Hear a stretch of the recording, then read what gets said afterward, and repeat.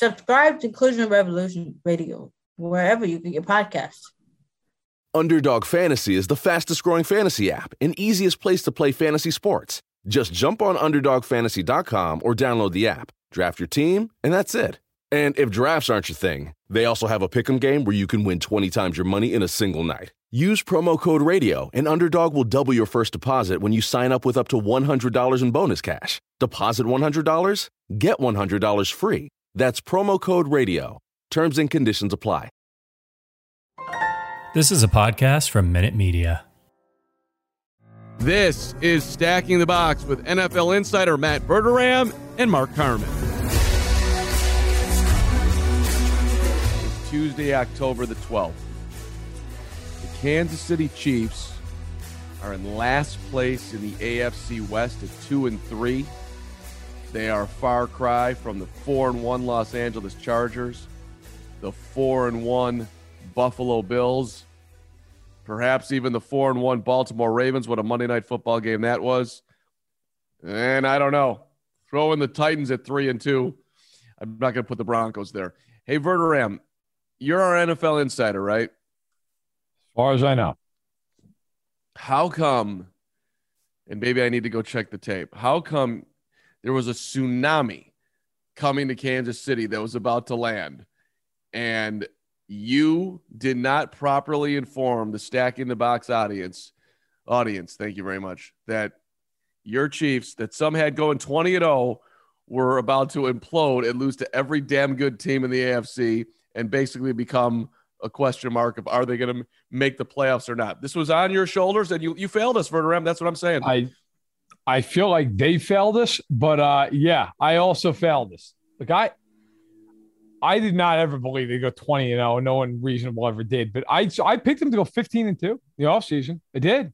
And I didn't feel like it was a stretch. Like I really feel like they'll win their 14, 15 games and they'll roll. You know, they picked up Jarran Reed on defense.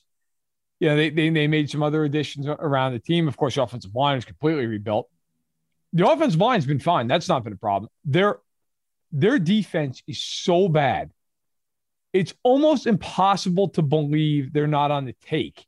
Like if you found out that the Chiefs defense was betting on the other team, I think the only rational reaction to that would be, well, they're doing a pretty good job of making sure they get their money. I mean, it has been normally when you're on defense and you're terrible, you're at least good at something. Like, okay, we're awful defending the run, but we're 20th defending the pass, or vice versa. Or, hey, we stink, but we don't give up a big play, or we don't, or we get pressure on the quarterback. Dude, they are dead last at everything. It is impossible.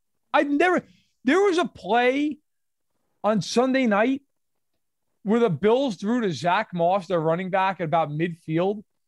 And Anthony Hitchens, who's clearly responsible for Zach Moss on this play, is just running away from him, going straight down the field. Not guarding anyone, not running with anyone in particular, just running like a 6-year-old at recess who's got too much sugar to burn off. Like, it was the microcosm of what they've been through 5 weeks. Frankly, it's a miracle that they're 2-3 and they're not even worse.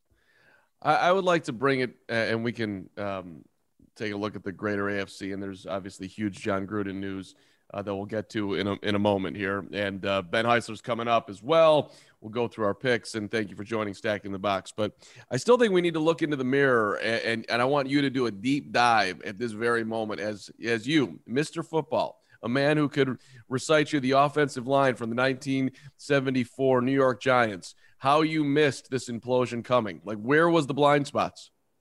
I think it had to just be that this defense, everything that could have gone wrong went wrong. Like, I don't know. Look, I remember talking to people around the league. Like, this isn't just my thought, although I certainly had this opinion.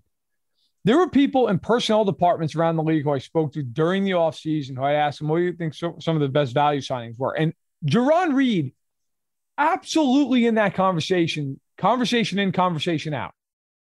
He has been atrocious. Like, I don't even think I've seen Jarran Reed once in 5 games, and he plays like 90% of the snaps. Frank Clark, here's a stat for all time. Now, he's missed 2 games, okay? But through 5 games this year, he has 4 tackles. Marcus Kemp, who's a receiver, has 4 tackles. He has as many tackles as Frank Clark does. So I think the answer to your question is Frank Clark's gone from like decent to beyond horrific. Anthony Hitchens has gone from solid linebacker to can't even move anymore.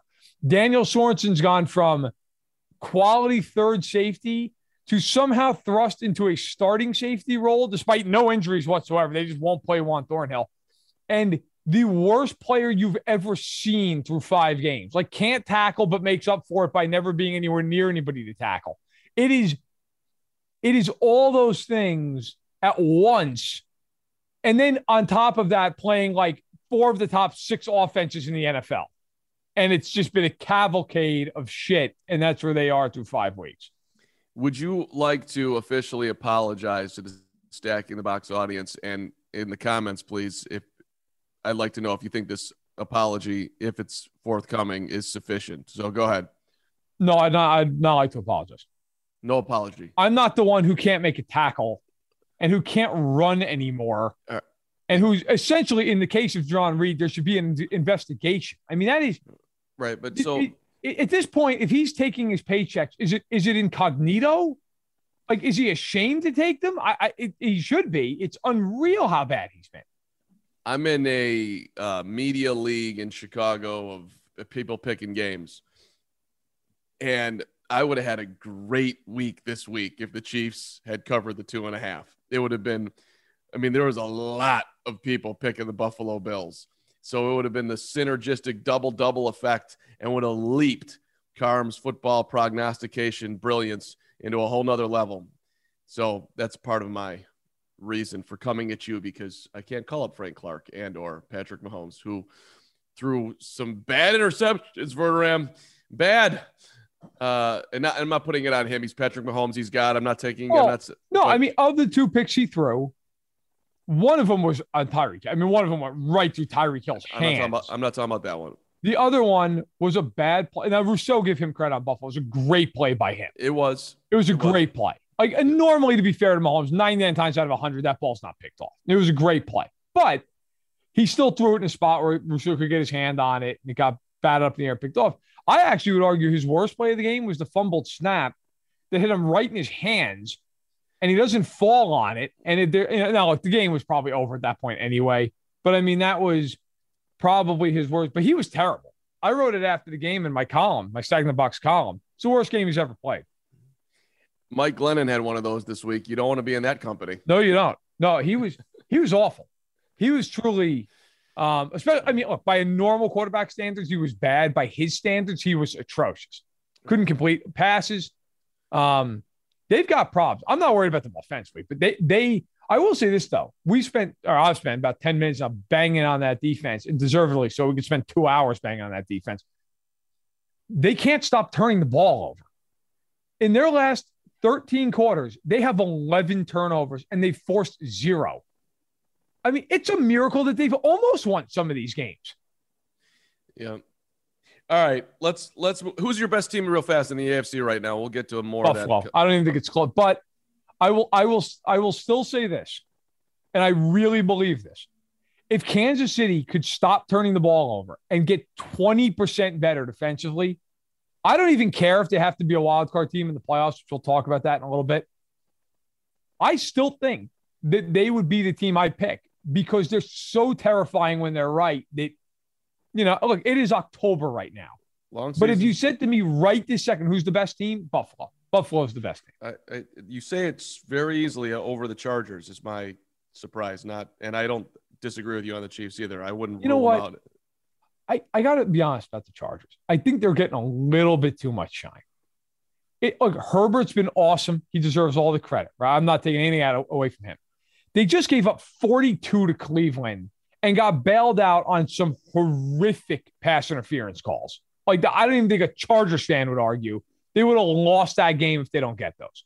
The Chiefs game, they're +4 in turnover differential and barely win the game on also some very questionable calls at the end of that game.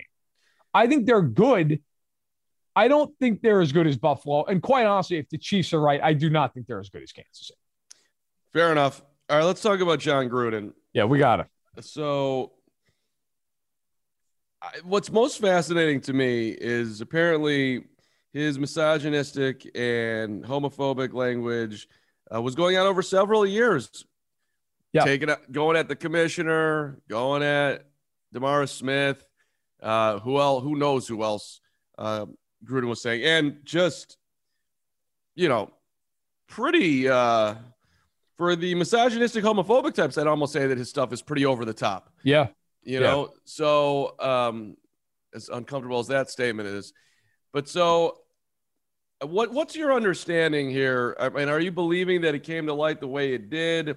I think John Gruden's done in the NFL, and I'll just give one report that I have on Gruden, Verderam, that was kind of surprising to me, but yet falls in line with what's happening right now.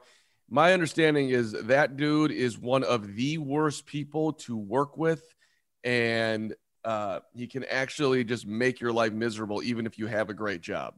So that was an interesting little nugget that I picked up on my Gruden research the last, called 12 hours.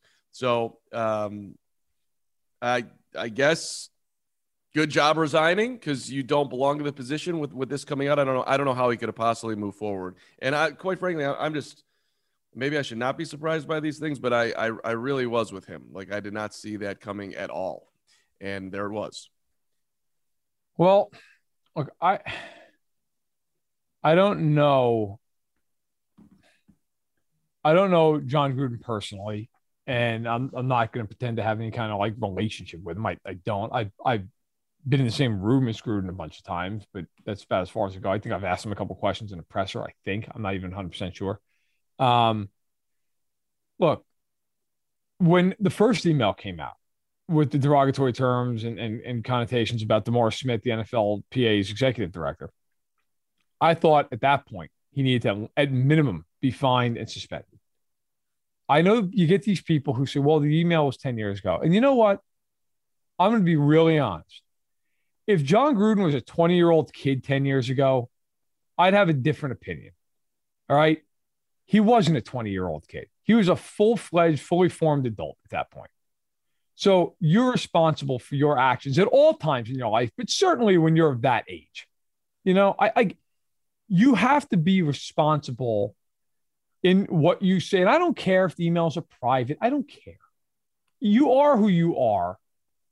And Gruden deserves to be held accountable for all this stuff. Now, I did not think he'd get fired, even though I thought he could have been fired with cause for that email, the initial email. Once the rest of this stuff came out in the New York Times last night, on Monday night, there was no question he was going to be relieved of his duties. It was a matter of when. Would it have been this morning? Would it have been last night? Well, turns out it was last night. And he resigns, which I think is interesting, because if there was any chance in hell he could have recouped his money, he would not have resigned. He resigned because he knew that if they had to go to court to fight over the $65+ million remaining on his contract, all those emails would have been brought to light again, and he would not have been getting a dime of that money. So in this case, it costs at least $65 million to be a racist and to be homophobic. And I'm guessing it costs even more than that, because had he have just quit and resigned and done something else for no reason other than the fact the Raiders weren't good or he didn't want to be there anymore, he could have gotten another TV job for sure. So it cost him a whole lot of money, and good. It should. In the end, from an NFL standpoint, I think it was cowardly by the league to not step in and do something itself. They could have done something. They could have put pressure. Instead, they just leaked out these emails, which, I mean, look, it ends up getting the job done, right? He's gone, but the NFL could have just stepped in and said, hey, look, we're placing him on administrative leave, and he's not going to be coming back for a long, long time. And at that point, the Raiders have to move on. They instead make Mark Davis do it. Now, Davis was gutless throughout the weekend and puts out the statement of, we're going to look into it, which of course is just code for basically we're going to hope it goes away. And it doesn't go away. It gets worse. And then the Raiders have no choice. For the Raiders, look, it's probably going to tank their season. But I think their season was going to tank anyway. So if you want to just look at this quickly from a strictly football standpoint, that probably torpedoes them. And I think that it's probably for the team, for the organization, it probably is a lifeline for them because now they don't have to pay him $65 million over the next 6.5 years. So I don't know that the Raiders are all that broken up about it, but the whole thing is ugly and it's unseemly. And Gruden, whether these emails were written yesterday or 10 years ago, deserves what he got. Let me just read one paragraph from the Times piece, the most recent one. In numerous emails during a 7-year period, so it just wasn't, 10 years ago, ending in early 2018, Gruden criticized Goodell and the league for trying to reduce concussions, said that Eric Reed, a player who had demonstrated during the playing of the national anthem, should be fired. In several instances, Gruden used a homophobic slur to refer to Goodell and offensive language to describe some NFL owners, coaches, and journalists who cover the league. I mean, he didn't spare anyone. They all got his John Gruden fire. That I don't think you're seeing him pop up on ESPN or anywhere else. No, I know he ain't working for Minute Media. I'll tell you that much. It's not. This is and sometimes in life I'm like, that's sweet. 10 million. This dude doesn't need the money. He shouldn't. He's got more money than 99.9999%. So anybody who's, if people are feeling sorry for him, this dude should be able to sail off into sunset. But his name, he just ruined his name. Straight ruined it. Yeah. No, I don't think he's a guy you can put on TV at this point. How can you? I mean, look, time heals things. I mean, maybe in 5 years from now, even then, like if you're one of these, and by the way, and I'm not accusing them of anything. Genuinely, I'm not. I mean, I don't know this, so I'm just asking the question. He worked at ESPN for a long time as a Monday Night Football analyst. These emails, a lot of them written while he was there. Like, if you're writing emails like that, you're probably talking like that to some extent in person, right? Like, maybe not in the office, but just like in general, like this never came up. Like, I mean, look, maybe it didn't. Maybe Gruden just had a couple of, the Good Old Boys Network. I mean, apparently the Hooters CEO was in on these emails, which is just the most predictable thing of all time. But it seems odd to me. Like, you're ESPN, you're all about suspending people for their conduct and being, whether it was Jemele Hill for her comments in the political arena years ago, or obviously recent comments with Rachel Nichols that came to light. Like, nothing, like nobody ever heard John Gruden talk like this. That would surprise me. I know my friend and our former colleague, Jason Cole, tweeted out right after this happened, if you know John Gruden, this doesn't surprise you. Right. Which is basically what I was told last night, that not a good person in any way, shape, or form. And, you bring up ESPN. Listen, if you listen to Jemele Hill on any number of podcasts where, she gets brought in on topics of race, and Jemele does a great job, at least in my opinion. She, she says the ESPN, for all their frontward stuff, it's a very conservative place. So, I'm not saying he felt empowered. I have no idea, but I mean, that's, from somebody who worked there and you say, well, she's biased. I don't get that feeling. I really don't. I'll leave my thoughts on this, by the way. And by the way, like, I know sometimes people, especially come after me about, your politics, which I think people misconstrue my politics. I'm pretty down the middle, but regardless, being conservative, that's fine. Like, that doesn't mean, like, nobody's saying that being conservative means maybe that's the wrong word. Yeah, like, I mean, nobody's saying that being conservative means that you're writing emails like that, right? Like, I have plenty of friends who are conservative in my life. Some of my best friends are really conservative. In fact, a lot of my family is, and I know that none of them share those opinions and believe that, in the case like this, Gruden absolutely deserved what he got. But I think the better way to frame it, in my opinion, is companies that are that large, typically, not just ESPN, but in any sphere in the world, a lot of times are run by older people, by people who maybe are out of touch with the way that the world has changed.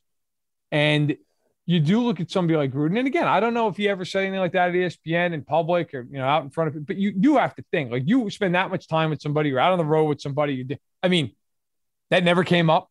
Never. Like, that's a pretty, I mean, look, I'm not going to get into it. But that's a pretty strong thing about what he said about Michael Sam. Yeah. That's a pretty, I mean, it's a pretty strong word to DeMaurice Smith and Goodell. That never, like, you're telling me that was just in an email. That never came out of his mouth. And then you got people, like I said, not trying to put him on the spot, but Jason Cole, who's a really good friend of mine, who I worked with, who I have the utmost respect for. I mean, he's putting it out there that, hey, if you know Gruden, that's not very, very surprising. I mean, it just makes you wonder sometimes, like, how long do guys get away with this stuff until it just absolutely has to be forced to the light? And unfortunately, I don't think I wonder that very often. I just know it takes a lot. And why was it forced in the light? And I'll give one thing and we'll get back to football here. When he said, I don't have a racist bone in my body before all this stuff had come out, I'm like, dude, that shows beyond any reasonable amount of doubt that you don't get how this works. We all have our biases. Part of being a good person is to actually be able to see your biases and then realize, well, that's not right. I really don't know that person, so I shouldn't have that judgment on the color of their skin, on their weight, on whatever it is, tall, short, a zillion things that people have been conditioned to. Being an adult actually means that you see yourself in it, and then you realize that that's a ridiculous stuff. I don't have it in my, yeah, you do, dude. And so does everyone else. And those of us who have grown up, you know, and I'm not trying to take the high ground here, even though it probably sounds like I am, but like that comment's like, it's like the same thing to me. Like, I don't see color. Really? You don't see, like, of course you see color. Everyone in the world does. Right. It doesn't mean you're a seething racist if you see color. It means you're a human being. Right. So when you try to defend yourself like that, it's like, oh, dude, you are gone. Well, it's the same thing. You're right. We'll move on to football, but I think everyone can identify with this, no matter where you fall on things. Like, it's like when people say stuff like, well, you know, I have friends of a different race or a different gender. It's like, well, yeah, I'd hope so. You know, like that's, if that's your immediate defense, it's usually not a good thing. Right. All right, back to the field, Verderame. Back to the field. Ben Heisler coming up with Place Your Bets from BetSided. And, of course, go to WynnBET for all your gambling needs. But into the future we go. And let's give some love to the Dallas Cowboys, who continue just to roll along here. You're asking the question, will the Cowboys finally get back to the NFC Championship game? That's right, buddy. I had all the way. Let's go big on Dallas, who I believe, if we went back in time, Carm did pick the Cowboys to win that NFC East. Good job, me. Good job by you. Thank you. All right, so the reason I put the NFC Championship game, they have not gone there since they won their last Super Bowl, 1995. Okay? They have not been back to the NFC title game, which is shocking. 25 years it's been, quarter of a century.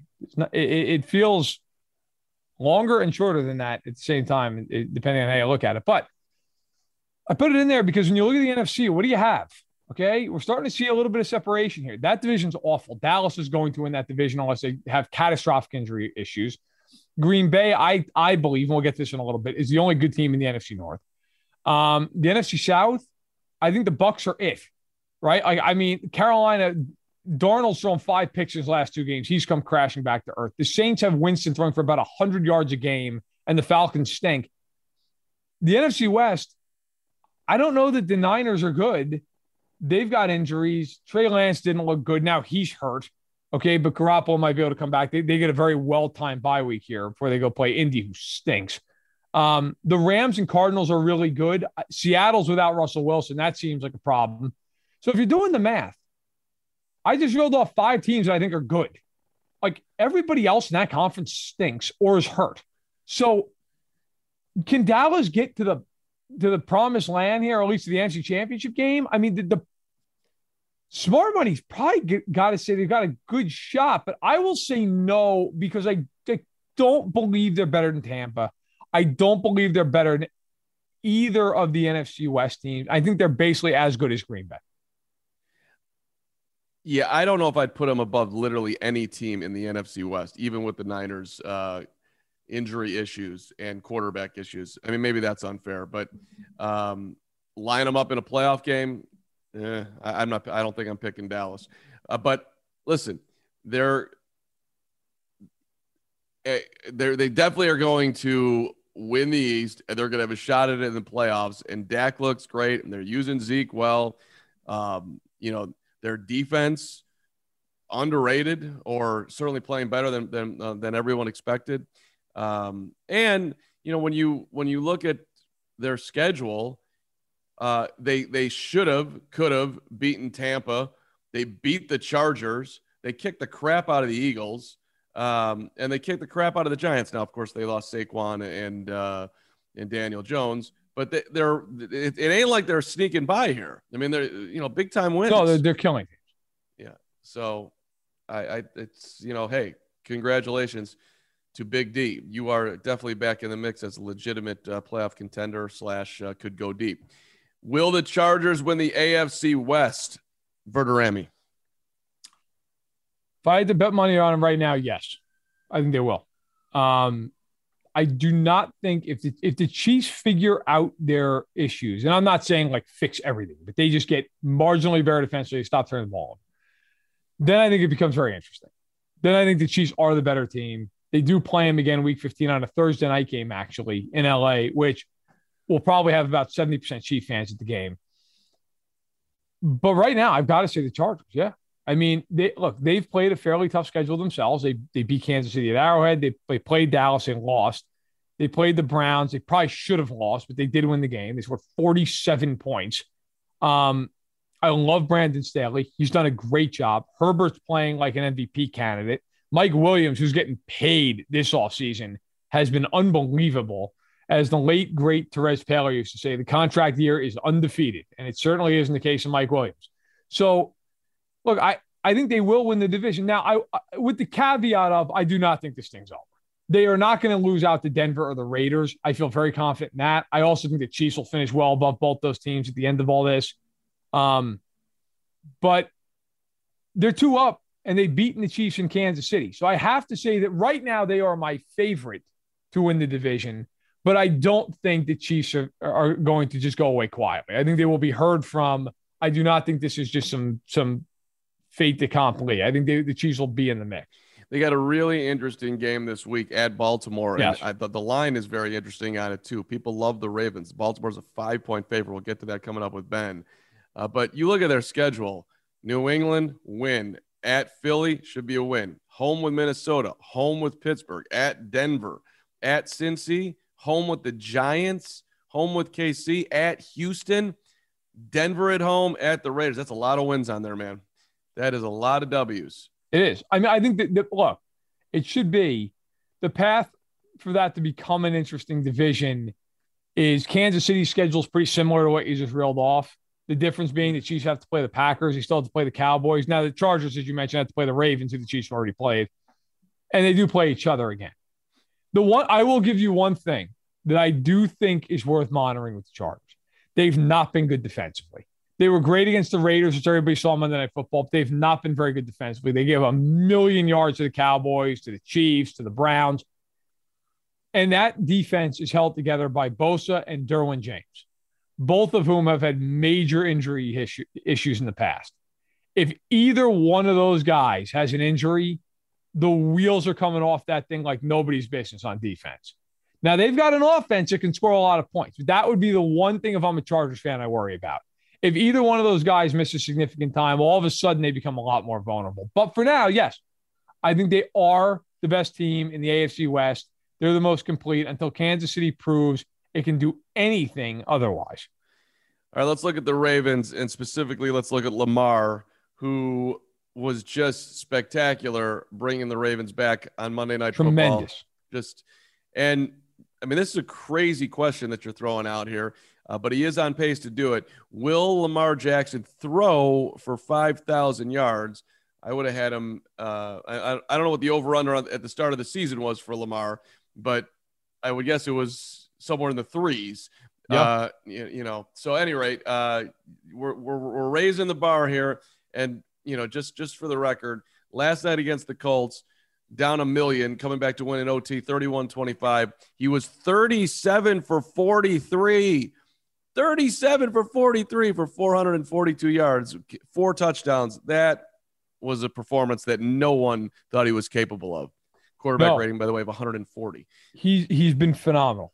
And I will raise my hand and say, look, I've always liked him as a player, but I've always also said he's been limited throwing the ball out of the pocket, which has been true his whole career.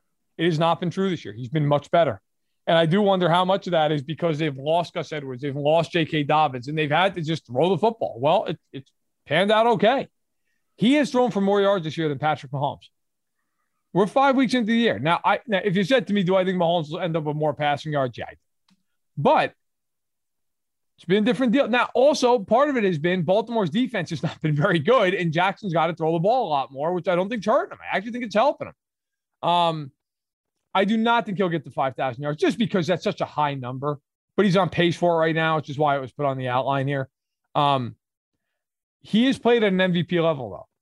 In fact, through 5 weeks, and I hate these conversations. I hate them. I think he would be my pick as MVP of the league right now. He's been awesome. So all the kudos in the world to him.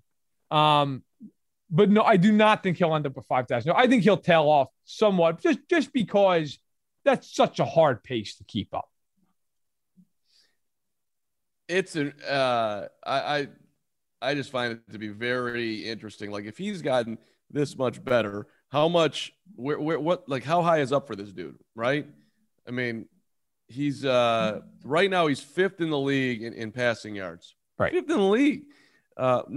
And he's averaging, by the way, 9.1 yards a throw, which, hold on a second, that is 9.1 is 4th behind Wilson at 9.6. Tyrod Taylor doesn't count, but he's in there at 9.5. Stafford's 9.3, Murray's 9.2, and Jackson's 9.1. Burrow 8.8. Yeah, you don't need to read me the stats, but it's just it's he's going down the field, all of it. It's pretty, and throwing the fact what he does running the football, unbelievable, truly unbelievable. I don't think we'll get to 5,000 either, but just his props to Lamar. The last one, thank you for putting this on there. Are the Bears a playoff contender? Contender, you're saying, with Justin Fields. I'll just say this for around. I'll let you take this. I know you're giving me room here. Contender is a yes, mainly because of their defense. Somehow, some way, the Bears defense has found their footing. Sean Desai, the Bears offensive coordinator, deserves a ton of credit. They've pretty much gotten better every single week. Ben Heisler is going to join us in a second here. So that's been, if Fields can get gradually better, which you would imagine he would, along with this defense, which in the past, it's like, well, if Akeem Hicks is hurt, then they're screwed. They're not screwed right now. They've got a ton of guys making plays up front. Eddie Goldman's coming back. Gibson up front. Like Ryan Pace's late round draft picks continue to come through. Hicks has got a groin injury, which I'm sure will bother him for the rest of the season. And Khalil Mack is hurt every single week, never practices, but then shows up on game day and plays lights out, especially against his old team like he did last week. So that defense is still there. Secondary is a little bit wobbly, but hanging in there. They had an amazing pick this week from DeAndre Houston Carson. So I would say the Bears actually are a contender. I wouldn't bet on them making the playoffs, but I do think they're going to hang around here because I think Fields is going to get better, and he's got weapons around him. Last week, they don't have David Montgomery, and probably not for a month, but Khalil Herbert, 6th-round pick out of Virginia Tech. He ran phenomenal. And Damian Williams is a nice piece. You remember him from the Super Bowl for the Rams. So I do think the Bears are, quote unquote, a contender, but the schedule is very, very, very, very, very hard. I just don't see them make the playoffs with this offense. I mean, I know it's like nobody ever wants to say a bad thing ever about these rookie quarterbacks. And, oh my God, they're all amazing. Has anyone watched their offensive fields? I feel like they're not very good.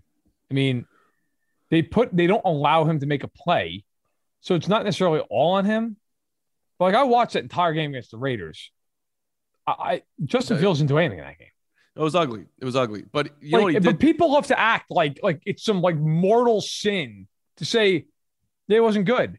Well, guess what? Those people are going to clutch a lot of pearls during this whole segment because every single one of these rookie quarterbacks has either been incredibly average, Mac Jones, has downright stunk, Zach Wilson, or been somewhere in between the other three.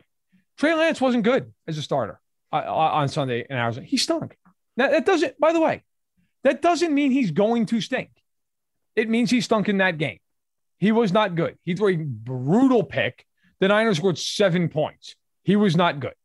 Justin Fields may turn out to be a great player. Through 3 weeks, he has not been good. Like, that's just reality. Now, there are times you watch him and you say, wow, there's a lot of talent there. Same thing with Trey Lance, by the way. And certainly same thing with Trevor Lawrence. But you watch them and you're like, yeah, that offense is going to have a tough time beating anybody who can play. Like, they're just not good offensively. Right. I doubt you spent a lot of time watching Bears-Lions, you and the rest of the world, the national football world. He played well in the Lions game. That was against the Lions. But and they that was against the Lions. Yeah, I mean, he was 11 for 18. They didn't exactly unleash the offense, but he was good in that game. And he had one throw on a double move to Darnell Mooney, which was like, oh my God, the Bears have a legitimate quarterback for the first time in forever, at least a young one who's got massive upside. So, but you're right. Overall, I mean, he threw for 1 yard against the Cleveland Browns. No, he was also sacked 9 times, and the Bears had to fire, or Matt Nagy had to fire himself and readjust the locker room, if you will. And he did a good job. Way to go, Matt Nagy. Get out of the way. Tremendous. Bears, playoff contender.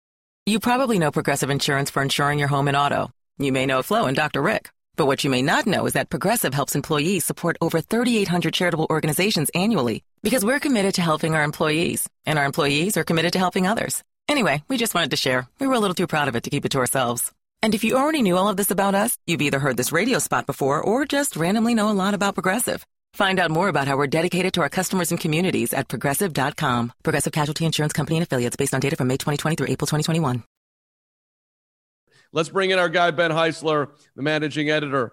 Bet-sided. Go to WynnBET for all your betting needs. We got 6 games for you this week. Ben last week was 3-3.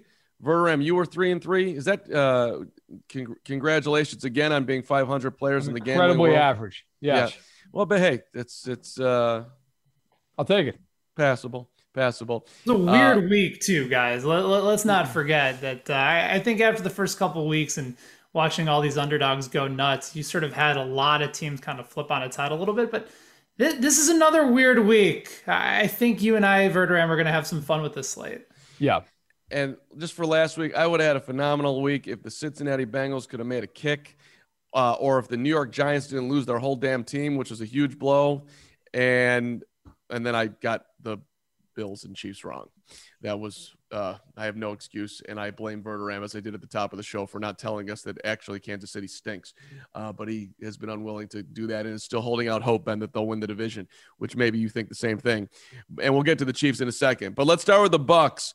They're a 7-point favorite on the road at Philly.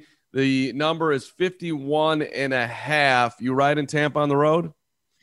I have to figure out before I do, because odds makers are just clearly trying to get anybody to jump on Tampa Bay at that number. So initially, it feels a bit weird that they're only a touchdown favorite given what we've seen from Tampa Bay really throughout the course of the season. Maybe not covering against the Patriots on Sunday night may have shifted people a little bit, but certainly not for me. I just need to know whether or not it's going to be the Eagles defense that gave up 6 points to Atlanta, 17 to the 49ers, and then 18 against a much improved Panthers squad, or is it the same defense that gave up back-to-back 40-point performances against the Cowboys and then against the Chiefs the following week?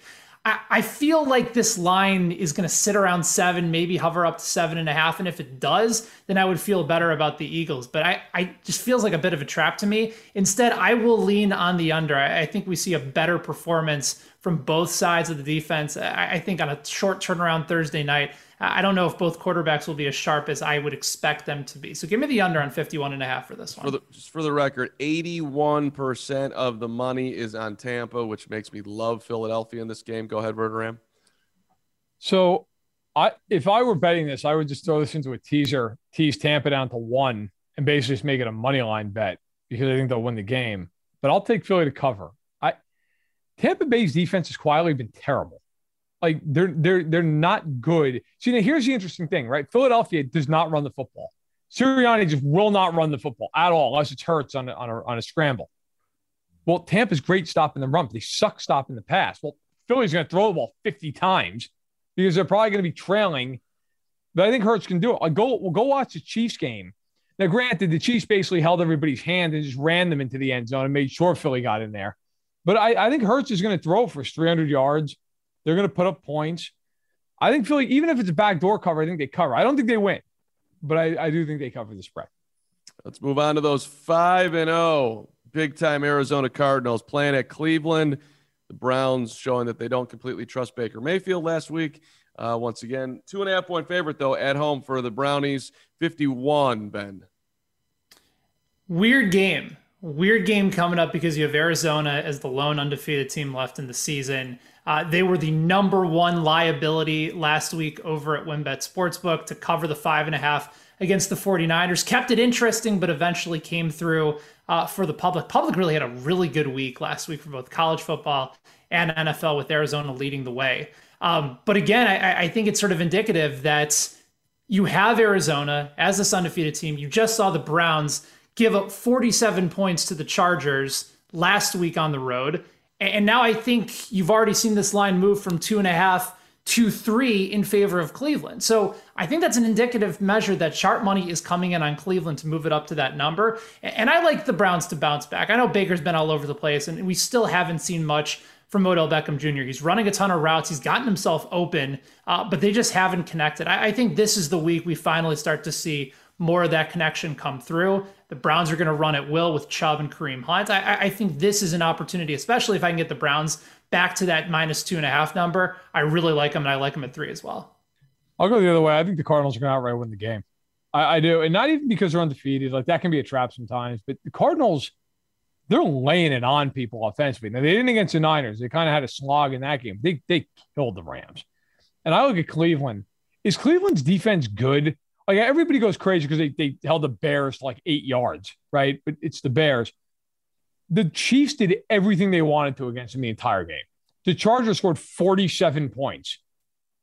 I don't know that the Browns can stop anyone who's any good. And I think Murray's going to throw for a ton of yards in this game. So I like him to just win the game. Cleveland, the problem I have with Cleveland, and I don't know that defense is that good, because this year, here's who they've beaten. They beat Chicago, I already mentioned. They beat Houston, who stinks. And by the way, they were in a dogfight for their lives in that game until Tyrod Taylor got hurt. So that was a game where they were giving up points and yards like crazy. And then I cannot remember for the life of me the third game they won, but I also remember that it was against a team that was not good. And so I look at them and I don't know. Like, can Baker, if this becomes a shootout, can Baker win this game? Because every time they ask him to win a game, he can't do it. Oh, they beat Minnesota, who's hideous. 14-7. So, yeah, I will take Murray because I just think they're gonna get into a shootout. So if you want to take the over, go there too. But I'll take the Cardinals +2.5, +3. I think they win. Great matchup in the AFC. Let's go 4-1, 4-1. The Chargers going east to play the Ravens. Baltimore, I was a little surprised by this number, Ben. 5 points. So people 3 at WynnBET, you just clown. Yeah, I just seems very odd. But WynnBET did not consult at the Carm on this one. Follow me on Twitter. 51's the number, same as the Cardinals and the Browns. What do you think, Ben? Are people a little too high on the Ravens right now after the amazing Monday night performance? Yeah, to Verderam's point, this line right now is at -3 at WynnBET. So I don't know whether or not that number has come all the way down from 5 to 3, but at least that's where they've opened it. And as far as I'm concerned, and I wrote about this earlier today over at BetSided, Ravens might be the luckiest team in the NFL, or they might just be the most resilient team. Right. Because think about what they've done this year, right? Lose the game in overtime week 1 against the Las Vegas Raiders. And then week 2, they get the Clyde Edwards-Helaire fumble in their own territory, come back, ends up holding on to the victory. Then Justin Tucker against the Lions hits a 66-yard field goal, doink off the crossbar and in. They end up getting a win in that game. Week 4 against Denver, Teddy Bridgewater goes down. The Broncos are 3-0 to that point. They end up winning and covering in that game as well. And then last week, down 25-9, down 22-3. The win probability for the Colts in that game with 3 minutes left in the third quarter was 99%. So what we're seeing from Baltimore right now, I'm just not sure is sustainable. When if you're looking at their record, they're 4-1, but maybe there's a possible argument that they could be 1-4 on the season. It's pretty insane. As for this line, the Chargers are winning games in fashions that I haven't seen from them before, but I do know this. The Ravens are the number one running team in the NFL, and the Chargers throughout most of the season have not been able to stop the run. It was also my logic for the Browns last week. It didn't happen, but I expect this to be the better case for Baltimore to run the ball at will against the Chargers, who haven't been able to stop the run. So I'll take Baltimore -3 at home.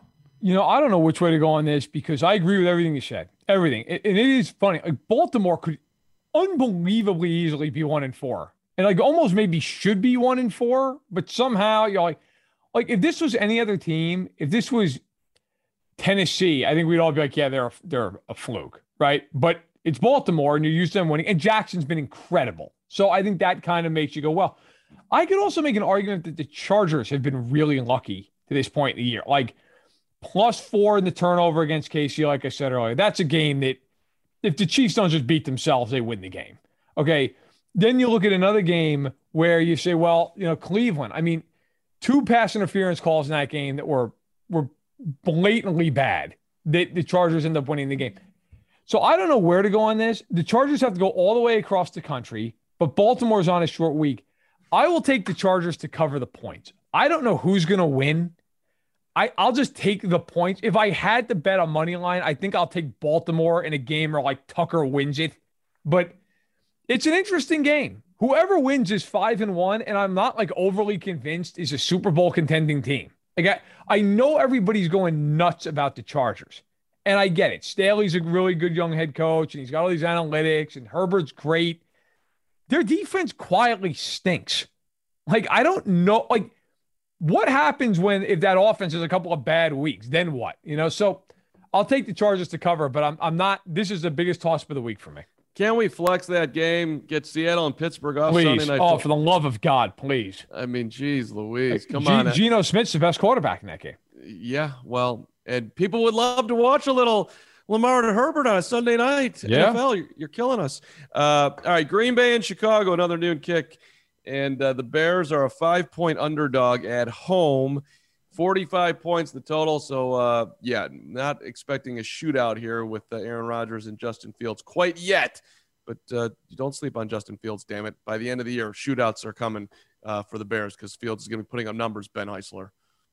Packers did everything they could last week to try and lose that game and still found a way to not only win, but push the game, cover the 3 points by the end of it. And in Cincinnati, certainly on the offensive side of the ball, I think are much more complete than that of Chicago. Defense, Chicago has the edge, but it's also a defense that Aaron Rodgers has seen for years, whether it be from Vic Fangio to Chuck Pagano and now to Sean Desai last year. There's still a lot of the same guys that are a part of that defense. But Green Bay and Aaron Rodgers just own Matt Nagy's soul. In fact, they own pretty much every Chicago head coach's soul since Rodgers has taken over. They've gone 19-3 over their last 22 games against Chicago. They've won the last 4. They've won 9 of the last 10.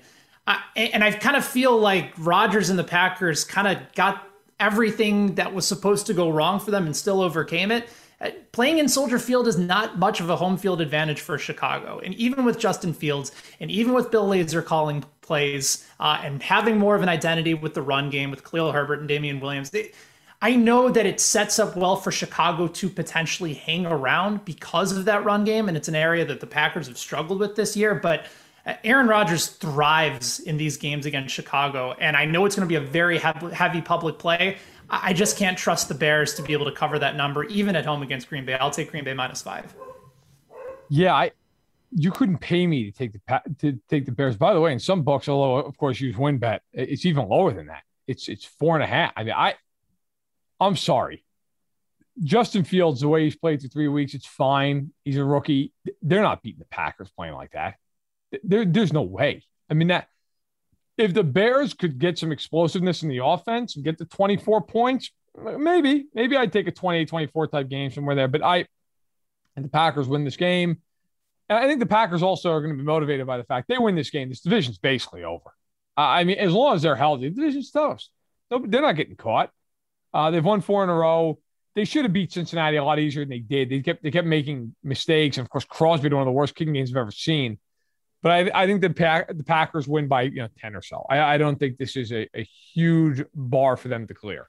For those of us who are walking around with a ton of gray hair, I felt very bad for Mason Crosby and just We saw a whole lot of it as he was shaking his head on Sunday. And honestly, my favorite moment of last week was Evan McPherson, the Bengals kicker, jumping up and down thinking he had won the game and I still there wasn't enough conversation. Like he might have had it.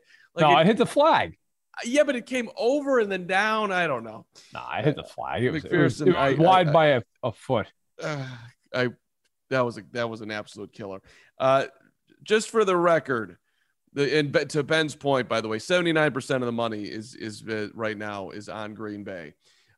So it is a very much Packer public betting belief against the Bears, which is why I will take Chicago. Damn it. Let's go Bears. Shock the world, meet the challenge, as Ed O'Bradovich would say. All right. Your Chiefs, Verderam, are on the road at Washington. Still belief floating around the Chiefs, a 6.5-point favorite, numbers 55.5, which is not a surprise. That I think that's the biggest number this week. Ben, are the Chiefs going to cover on the road? They should, because even though Washington's defense played somewhat better last week, in fact, Chase Young looked the best that he's had all season, and that's critical for them. You're not worried about the Chiefs protecting Pat Mahomes, at least not this year. That hasn't been the issue. The issue has been stopping the opposing offenses. Their defense has been atrocious, still remains one of the worst in the league. And Taylor Heineke has actually put up really nice numbers against bad defense this year. So he's slaying bums, and right now the Chiefs defense is an absolute bum slayer type of defense. So I look at this game and I go directly to the total, and I like the fact that I can get it at under 56 because both these teams are going to move the football at will. I'm not concerned about Chase Young getting to Mahomes. I think it's a good opportunity for Tyreek and for Travis Kelce to play well. Clyde Edwards-Helaire should get involved. We'll see whether or not the Chiefs end up trading for Marlon Mack for some reason. That's been rumored. Don't even get me started on that. Yeah. They trade for Marlon Mack, there's going to be a federal investigation. No, if anything, I get the idea of maybe like Damian Williams coming back once the Bears get an update on David Montgomery. But again, maybe a conversation for another show, another day. I like the over here, 55.5. Again, probably a public play, but just Washington's defense is a shell of themselves from last year, and I don't think all of a sudden they show up this week against a Kansas City team that's absolutely needs to get themselves back on track on both sides of the ball. It might happen on offense. I don't see it happening anytime soon on defense. They've given no indication that it's coming. I look forward to screaming at the television for 3 hours and getting a headache. That's how this game's going to go. I would pound the over. They could set that line at 70. I would take the over. I think the Chiefs are going to win. I think it is going to be incredibly frustrating. They will win like 37-34. It'll be an absolute crap show for 60 minutes. They'll turn it over at some point because they just can't seem to stop doing that. But I think they will win because when they, the only bad team they've played this year so far is Philly. And with a second to go in the game, they were up 42-23. Like, I think they will just overwhelm Washington. And bad teams are bad for a reason. Like, Heineke will make a mistake in the game, whether or not it's a pick or whatever. Like, he'll make a bad throw on third down. They got a punt. Like some crap like that will happen. Like that, the Chiefs will win. I'm taking Washington to cover. The Chiefs beating anybody at this point by more than a field goal feels like the fight of their lives. So I will roll with the cover for Washington, the win for the Chiefs. All right. Last stop is Monday Night Football. Buffalo on the road at Tennessee. WinBet's got the number at 5. I've seen 5.5 out there. Total's 54.5. I've also seen 54. So, yeah, the Bills on the road looking to stamp themselves against Tennessee. Ben, do they do it? This feels like the classic overreaction line after watching Buffalo stomp all over Kansas City in the Sunday night game. And good for them to get the extra day to be able to recover, get themselves ready for Tennessee. But this feels very similar to what happened last year when the Titans just absolutely rolled over Buffalo. Like, nobody expected it. Everybody thought that Buffalo was sort of becoming that class of team to contend with Kansas City. And then Tennessee just absolutely smoked them. So I look at the Titans here, despite all their issues on the defensive side of the ball, and believe me, they have plenty. And we'll see whether or not A.J. Brown and Julio Jones are able to give it a go. But I think Tennessee comes out ready here. I think this is sort of that spot where public completely overreacts to what they saw last week with Buffalo. The sports books are very likely going to need Tennessee in this game. And judging by what we saw last week with the public dominating the sports books last week, classic public fade for me here. I like the Titans on Monday night. I'll side with the sports books here. This is my Ben Heisler favorite pick of the day so far. I love that call. Go ahead, Verderam. I think Tennessee covers. I do. Because Buffalo's been great. Buffalo has been the best team in the AFC, in my opinion, easily. But it's hard to play as well as they did last week every week. And there is a little bit of, do they have a little bit of an emotional letdown after that? I mean, that is the big, I mean, that game, they can play it all they want. It's week 5.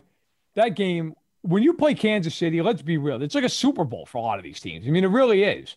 How hard is it? And then, by the way, like Tennessee, when Tennessee plays Kansas City in week 7, again, the total could be 70.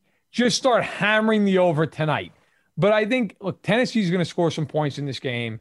And the Titans are a weird team to defend because in today's day and age, everybody just throws the ball. Well, they can pound you. I mean, they can just run and run and run and run. So I think the Bills will win the game. I think the Titans will cover it. And I wouldn't be shocked if the Titans outright won. Big Monday night game at home, whatever. But I think they will cover that spread. Huge money coming in on the Bills. 81% of the pick/dough are on Buffalo. So I love a nice, good contrarian play, as I've said 1,000 times, and you get the Titans at home. I love it. Ben Heisler, managing editor, Bet-sided, huge Michael Jordan fan. Go Wheaties, go MJ. I cannot accept not trying. Is that the K behind you? I think it is. On your left shoulder. Or is that arrow? Left shoulder? Yes. Yeah, it's the K. It's the K. Okay, right after the year they won the World Series. I mean, that is just for a guy who grew up rooting for the Cubs, who got his Cubs Away book from David Kaplan behind there, to have a picture of the K, Verderam. That is a man who has embraced his Kansas City home where he is birthed, not himself personally. That's not how that works, but is a dad to 2 kids. Congratulations, Ben. You've embraced Prairie Village and all that is Kansas City. I feel like there's enough Cubs stuff and enough Chicago stuff behind me that like you sneak in like a free giveaway of a lithograph of the K that you can sneak it in behind me. But no, apparently I've crossed the ship. I'm done. Well, it's, you're a Wrigley Field guy. Weren't you? You were in there with Len and JD as a youngster trying to advance. And now all of a sudden you're Mr. Royal. I got to call it out a little bit here. All right, Ben, we'll see you next week. Good stuff as always. See you, boys. All right. Great stuff with Ben. Great stuff all around. Damn it. Appreciate y'all listening to Stacking the Box, particularly those of you who make it this far. We really, really, really love you. Verderam, they stick around because they want to know what's going on in your life. They do. Or just to mock me, either way. So I got a couple things. I'll go rapid fire. So number one, I am a nerd with baseball cards, as a lot of people know. I love putting together, a vintage collection, right? I've been doing it for, 20 years now. I've collected cards of all things since I was like 5. I endeavored to put together the 1965 Topps baseball set, 598 cards. It is a hard set. Like there's a Tony Perez rookie, Catfish Hunter rookie, Steve Carlton, Joe Morgan, right? A lot of Hall of Famers in there. I'm updating the public because I know you all care. I am 4 cards away. I'm 4 cards away from getting this thing done. So, and I will have it done the next month. So I'm feeling good. I'm feeling excited. Tony Perez rookie actually might be in the mail as we speak. It might be in my mailbox as we speak. So looking forward to grabbing that. But let me tell you, it has not been a cheap endeavor. I appreciate the support of my wife in this, who has looked the other way. But what she doesn't know is the second I'm done putting this set together, I've enjoyed it so much, I'm going to try to put together the 57 set, Carm. And that is legitimately going to cost thousands of dollars. But we're going to go for it. Thank God for employment. Are you doing this because you want to sit there and tell people, or are you doing this as an investment? No, I'm actually doing it for neither. I can honestly say I've never in my life bought anything other than stock as an investment. I don't believe in your house, maybe, I guess, but I don't believe in like baseball cards. I do it because it's fun. You know me, I love the history of the game and stuff. Like I enjoy that part of it. I've never once bought a baseball card and thought to myself, man, this is going to make Maisie rich one day. I hope it does. I'll pass them down to her or one of my other children. I hope it does, but no, and certainly not to tell anybody. In fact, most people that know me don't even know I collect cards unless they come to my house and then they see the 30 binders I have.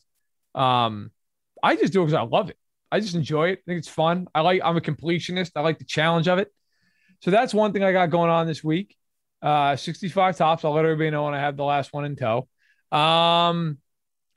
My daughter, as everyone knows who listens to this, Maisie, turned 4 at the end of September. And she is very excited about the Knicks' upcoming season. Not because of the Knicks themselves, although she will watch the Knicks with me. It's just kind of cool. She loves the Go New York, Go New York, Go song. She forces me to play it on every commercial in between the stoppages of the game. And she dances her little heart out. It is so funny and adorable. But now she's learning, like, you try to score a basket. You try to keep the other team from scoring. And she gets, like, she's such a sweet, kind-hearted kid. She's like, well, why do they not want the other team to score? Isn't that what they want? I'm like, yeah, but you have to stop their team to win the game. And so she's starting to get it. Unfortunately, she's also starting to get her father cursing up a storm at Kevin Knox when he shoots the basketball. But that's neither here nor there. Fatherhood, an interesting experiment with me.